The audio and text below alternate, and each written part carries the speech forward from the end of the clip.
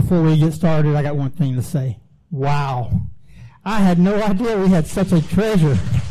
Wonderful. I am surprised more and more. Absolutely beautiful. Very touching and very moving. How many of you know that you are today sitting inside of a Methodist church? By raising your hands, let me know. How many know that you're inside of a Methodist church? Absolutely. We're transitioning right now from Alpha United Methodist to Alpha Methodist, a global Methodist community. But what people don't know is the name Methodist was handed down to us for several hundreds of years. It started over in England with a group of guys. A lot of people attribute John Wesley with actually starting the Methodist movement, but it was actually his brother Charles. John was at home caring for his father while Charles was still at school, college. And while he was there, he started the group of people who would get together for the purposes of reading and studying Scripture and praying. And when John came back to school, he kind of took over, and things just went from there. But the origins of Methodism came from the desire and passion to read and study Scripture, and not just have it as knowledge, but to have their lives transformed by that knowledge. In other words, they would intentionally come to understand the areas in their lives where they needed to grow. And they would find the answers to that growth in the Scriptures and apply it to their lives. The Methodists at that time, before they were the Methodists, were called the Holy Club. And the name Methodist was given was actually to make fun of them, because this group of people had a method of doing everything. They met at the same time. They prayed at the same time. They read together. They had an understanding of what their day looked like. So the students that were with them started calling them the Methodist because of their method of doing everything.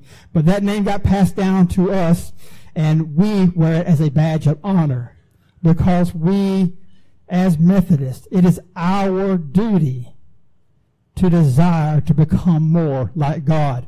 Jesus said, don't be just hearers of the word, but be doers of the word. And when we look at the Scriptures sometimes, we look at our forefathers, as I call them, the apostles, and even before the apostles and disciples, Abraham and Joseph and Isaac, and we look at their lives, but there's an expectation that they lived perfect lives, and they did not. And sometimes when we read the Scriptures, we need to read understanding that though called by God, they are just like us, human beings. Today's passage of Scripture comes from the book of Galatians, chapter 2, verses 11 through 14. The Word of God says, "But when Cephas came to Antioch, I opposed him to his face, because he stood self-condemned. For until certain people came from James, he used to eat with the Gentiles. But after they came, he drew back and kept himself separate for fear of the circumcision faction. And the other Jews joined him in this hypocrisy, so that even Barnabas was led astray by their hypocrisy. But when I saw that they were not acting consistently with the truth of the gospel, I said to Cephas before them all, if you, though a Jew, live like a Gentile and not like a Jew, how can you compel the Gentiles to live like Jews?" This is the word of God for the people of God. Thanks be to God. Father God, we come before you today, and again, thank you for all the blessings and guidance that you've given us in our lives. And thank you for your presence in all things. And Father, this day I ask that you be with me as we go into your word. Help to give us a message that would transform our lives, a message that would help us to look within ourselves and see the change that we need to make so that we can become more like you, as in the example that Christ gave us in his life. Father, I ask today that you be with me and empty me of my desire to speak my own words, but fill me with your Spirit, that I would only speak words that would be pleasing to you. In Christ's name we pray. Amen. That looks like a really tough passage of Scripture, and it doesn't seem very inspiring. But let me give you a little bit of background on what's happening here. Paul is the one who wrote this letter, and it was believed that he wrote this to the church in Galatia while he was on the road to Macedonia. And I only say that so that we understand that he wasn't standing in their presence delivering this letter. It was written about a circumstance that he encountered that he wasn't very fond of, and he was letting the church at Galatia know.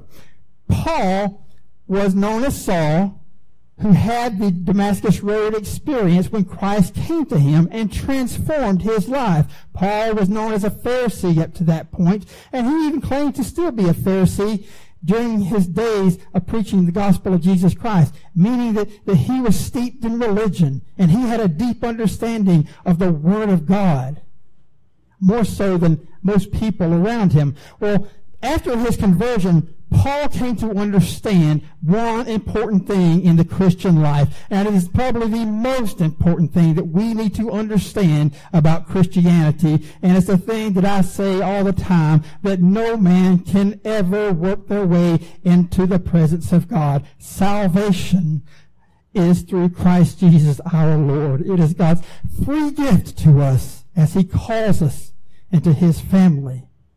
And Paul came to understand that, and after his conversion, he didn't go back to Jerusalem and preach to the Jews. His ministry went outward from Israel, out into the Gentile world, people who, for the most part, had no connection with the Jewish religion or the Jewish culture. They were hearing the Word of God, many of them, for the first time in their life. And what Paul was preaching was the gift of free salvation to an entire global community. But Paul went back to Jerusalem twice. Once 3 years after his experience with Christ, and once 14 years later, because he wanted to go back and help the people understand what it was that he was preaching. You see, under the Jewish faith prior to Christ, there was an understanding, there was a command that came down from God through Moses that all the men in the Jewish community should be circumcised. And that circumcision was a sign of our dedication to God. And it was a sign of a covenant that God made between him and man. But when Christ Jesus came into our world, Christ said what? We say it all the time during communion, that this is my blood of a new covenant. See, a new thing took that circumcision's place. A new covenant took over where the old covenant left off. And Paul went there and said to the people, this is what I'm preaching and this is what I'm teaching. The circumcision, that this outward work is no longer a requirement to enter into the family of God. It is done through Christ Jesus and his sacrifice on the cross. A new covenant has been created. And there is no need for us to perform these physical acts anymore.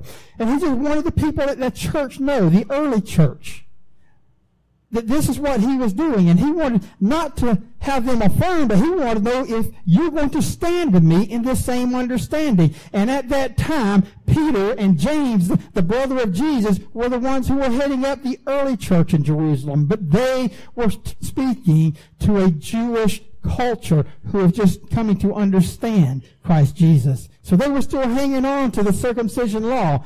Paul comes in, he brings his friends Titus and Barnabas with him, and he said, this is what we're teaching. Peter stands up and says, amen, brother, I agree with you. We are no longer bound by the law because of what Christ Jesus did for us. We are entering a new covenant through the blood of Christ, that we are no longer bound to the law, but we still honor the law in the lives that we live. Well, Paul left there feeling great, really inspired about his message, and he went back about his business, and he went to Galatia, and some of the church people went with him, and they said, brothers and sisters, the church in Jerusalem agrees with us that we are saved by grace and grace alone. And Paul went on about his business, and Peter went on about his business. But something happened.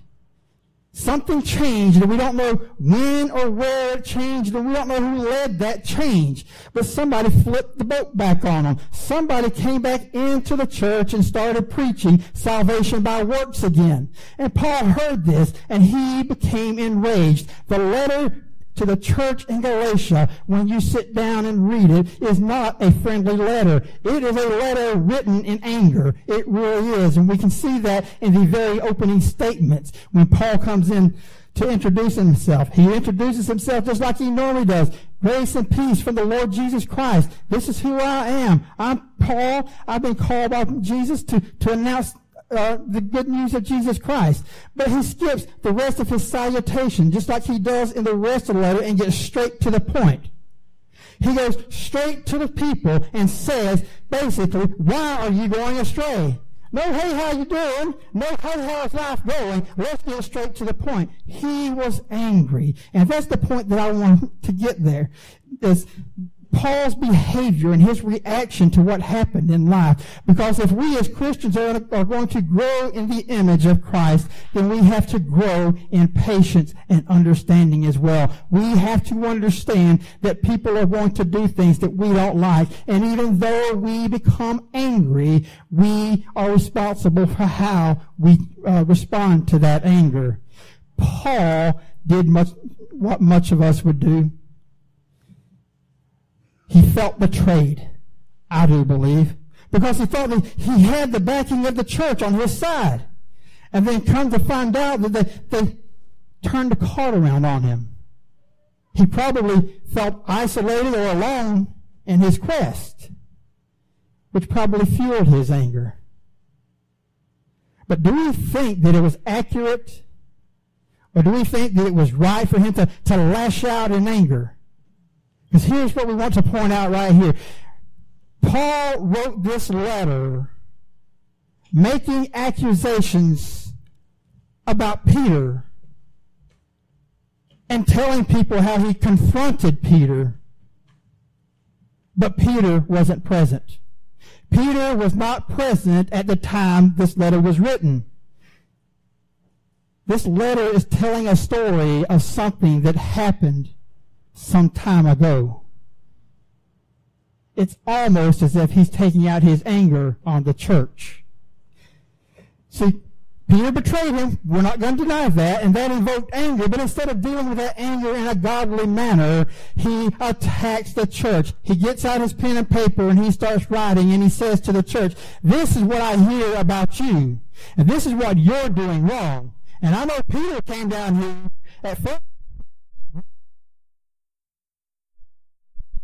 But you see an issue at hand there, and as far as Christian behavior, anger is one of those things in our lives that if it gets a hold of us, it will take control of us, and it will change the way that we act and the way that we respond to the world around us. And it will impact heavily the way the outside world sees us. And I think more importantly, it will impact the way our own community of believers view us as a people. See, Scripture makes it absolutely clear that we are going to experience anger. We're human. It's going to happen. Christ himself experienced anger in the temple. Remember, he went to the temple and he saw the merchants selling dolls at elevated prices for sacrifice, taking advantage of the people, and he knew at that time that it wasn't just the merchants, but it was the priests who were in charge of the temple that were allowing it because they were taking a cut of it. But when that happened, Jesus didn't just burst out in anger. Scripture says that he actually sat and watched. He contemplated his actions before he executed justice.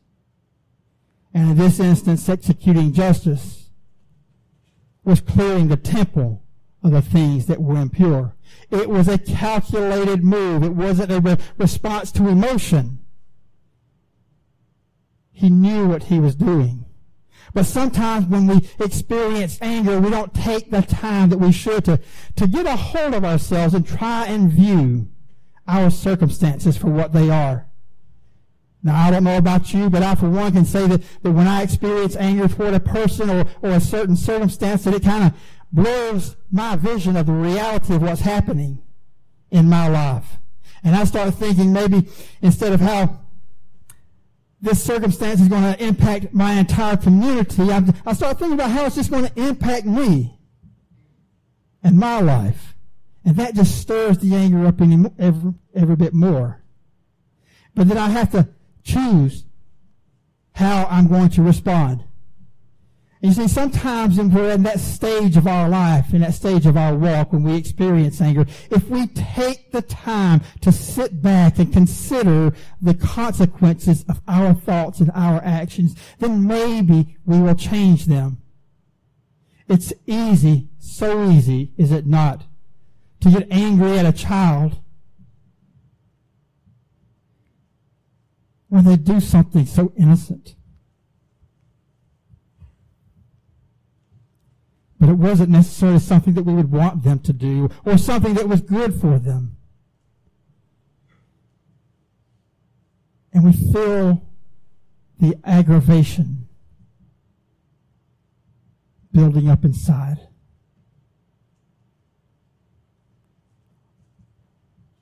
Or maybe someone who has authority over our lives make a decision that impacts us, that we don't like. And it stirs up anger because we don't like the change that it's bringing upon us. And what we want to do is lash out and do much like Paul did, yell out to anyone that can hear or anyone that's in our path, let me tell you what somebody has done against me. We've all experienced it.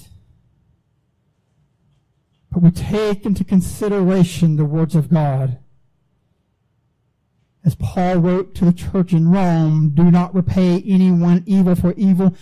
Be careful to do what is right in the eyes of everyone. That's where discipline comes in on all of our sides of responsibility. We can't be governed by our emotions. And we can't let anger take root in our lives and control who we are as a people. We as Methodists are a people historically known for reflecting within our own lives to determine how it is that we should grow closer to the image of God. And we want to grow into that image for several reasons. One, it's pleasing to God. First and foremost, we had a discussion not too long ago and asked somebody, why do you want to do nice things toward God? Why do you want to have good behavior? And they said to me, because of what God has done for me. You see, sometimes when we experience God in our lives and He does great, wonderful miracles, it causes us to look to Him in a different light, maybe with an attitude of gratitude for His love and His mercy and for His forgiveness and for the blessings. Maybe we want to become more like God because we want to live a more productive and peaceful life. It's not hard to understand if we go out into the world, much less the church, if we go out into the world, acting on our natural behavior. It is very likely that we are going to fail in many of our goals. Because see, God created the law not to condemn us, but to help us grow in His nature, that we experience God and that we live this life fully and abundantly. Don't repay evil for evil, because that's just going to come back on you. And you might think, you know what? Vengeance is good. That if I let my emotions be seen for what they are, then somebody's going to look at me and say, I am a strong person because I had the backbone to stand up for what I believe in. Well, what change did you really make?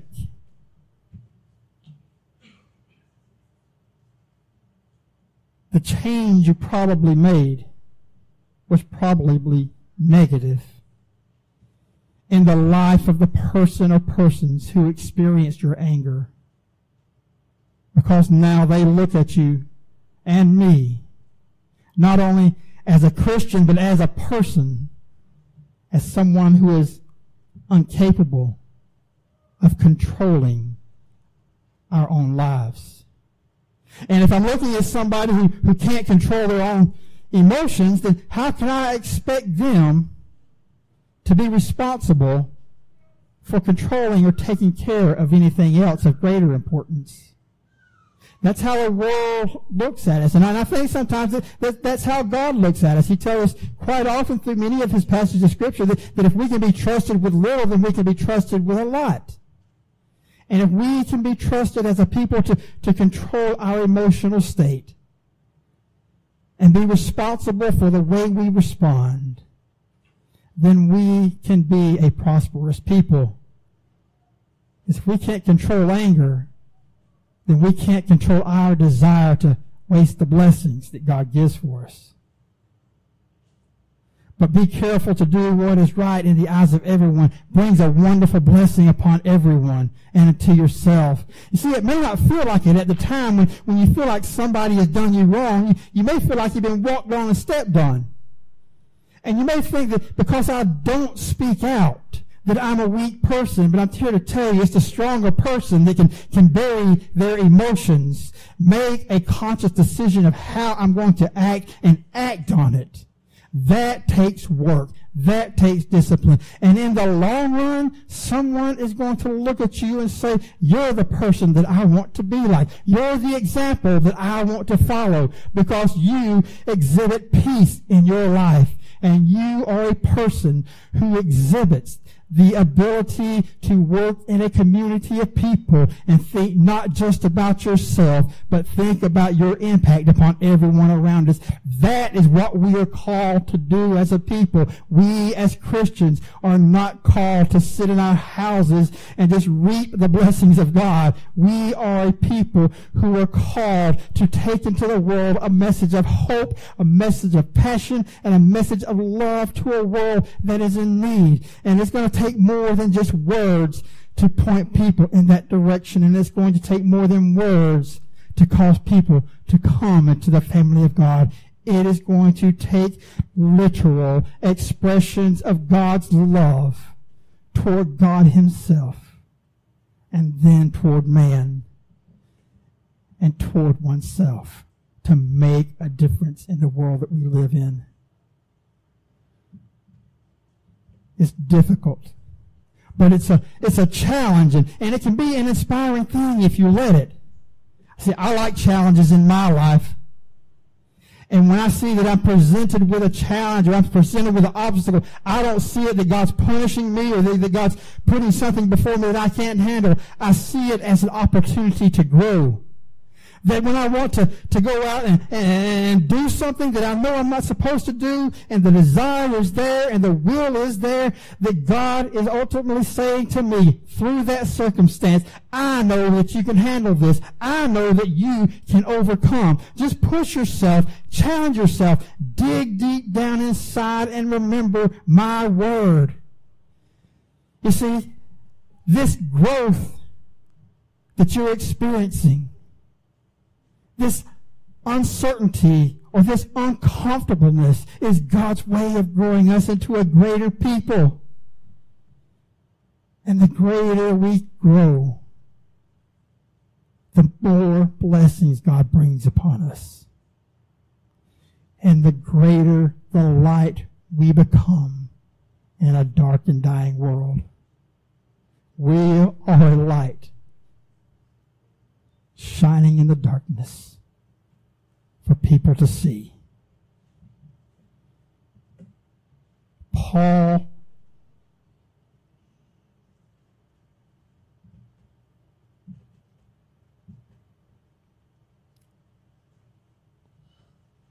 I want to say accurate in his anger because someone did betray him. And it didn't just impact his philosophy, but that thought came back into his church. And then his people that he had been teaching, that salvation is a gift from God, are now wondering, what they have to do to be good enough for God's love. He was justified in the anger, just like many of us are. But I think that as Christians, we have to be able to justify our actions before men and before God. I know John said something last week about a passage of Scripture where he said that if someone harms you, don't seek vengeance, for vengeance is mine, saith the Lord. As a father, I want to take care of and protect my family, my wife, and my children. And if someone does something to harm them, and I'm not allowed to seek justice, but someone seeks justice on my behalf, I will feel as if I were robbed of what was rightfully mine. Does that track? Think of the Father in heaven who loves his children so much that he sent his only Son out of his presence, out of the kingdom of heaven, into the land of Israel to bear our sins and to bear our iniquities. Think of the father who would do anything for his children, that would have the opportunity to seek justice taken away from him. See, that's one reason why we don't seek revenge for ourselves. It belongs to the Father. Let the Father discipline those as he sees fit. And then we say, well, what if the Father doesn't discipline? And let me ask you this. Have you ever disciplined one child of yours for doing something wrong and not the other? Were there outward circumstances that led you to one action with one child, but to another action with the other? Totality of circumstances, maybe. Maybe the thought processes and the capability of one to be able to understand their actions more so than the other. But it's the father and the mother's right to choose whom and when their child is disciplined. And it's God's right to do that as well. And sometimes we just have to let go before that bitterness begins to take root in our lives. Just let go and let God be the Father. And when he seeks vengeance, when he seeks justice, don't celebrate it. Because that same justice and that same vengeance that he's exacting on one person, he could very well be exacting on me for the things that I've received mercy for. Let's learn to live in the likeness of God. Let's learn to love the same way that God loves us. Let us learn to love people. And let us learn to discipline ourselves to act in a godly manner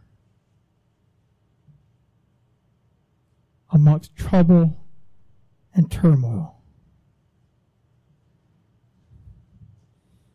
You see, we don't want to be angry, and we don't want to be bitter. We want to be a people who do what David did, and that is to rejoice in the Lord always. Rejoice because he's made us glad, rejoice because of his blessings, and rejoice because of his presence in our very lives. So I guess what I'm asking of you and myself is this, that as we go out into the world and we go out saying that we practice real faith, let that faith be expressed in the way we respond to our emotional desires. And let that faith be expressed in the way we present ourselves and our actions to others, so that we can continue to live out our faith, impacting the world for Christ. Let us pray. Father God, I come before you again and thank you for this opportunity that you've given us to gather here today. Father, as we begin to move forward in our lives, help us to understand that yes, there are things in our lives right now that make us mad, make us angry. Maybe we feel like we've been jolted somehow. But help us to turn our back on that anger and to reflect inward and think and consider how our actions would be welcome from an unknowing person, and help us to understand how those actions would impact us in a negative way. But help us, show us the light, Father God, that would turn our thoughts and our desires around, that we can take those burdens and those emotions and lay them down at the cross at Calvary, at the feet of your Son, and to walk away with the intent of never looking back, but to walk away giving you glory and honor in our choice to praise you in all things. Help us to be a people, Father God, that will shine a light into darkness so that others can also know the peace through your Son. In Christ's name we pray. Amen.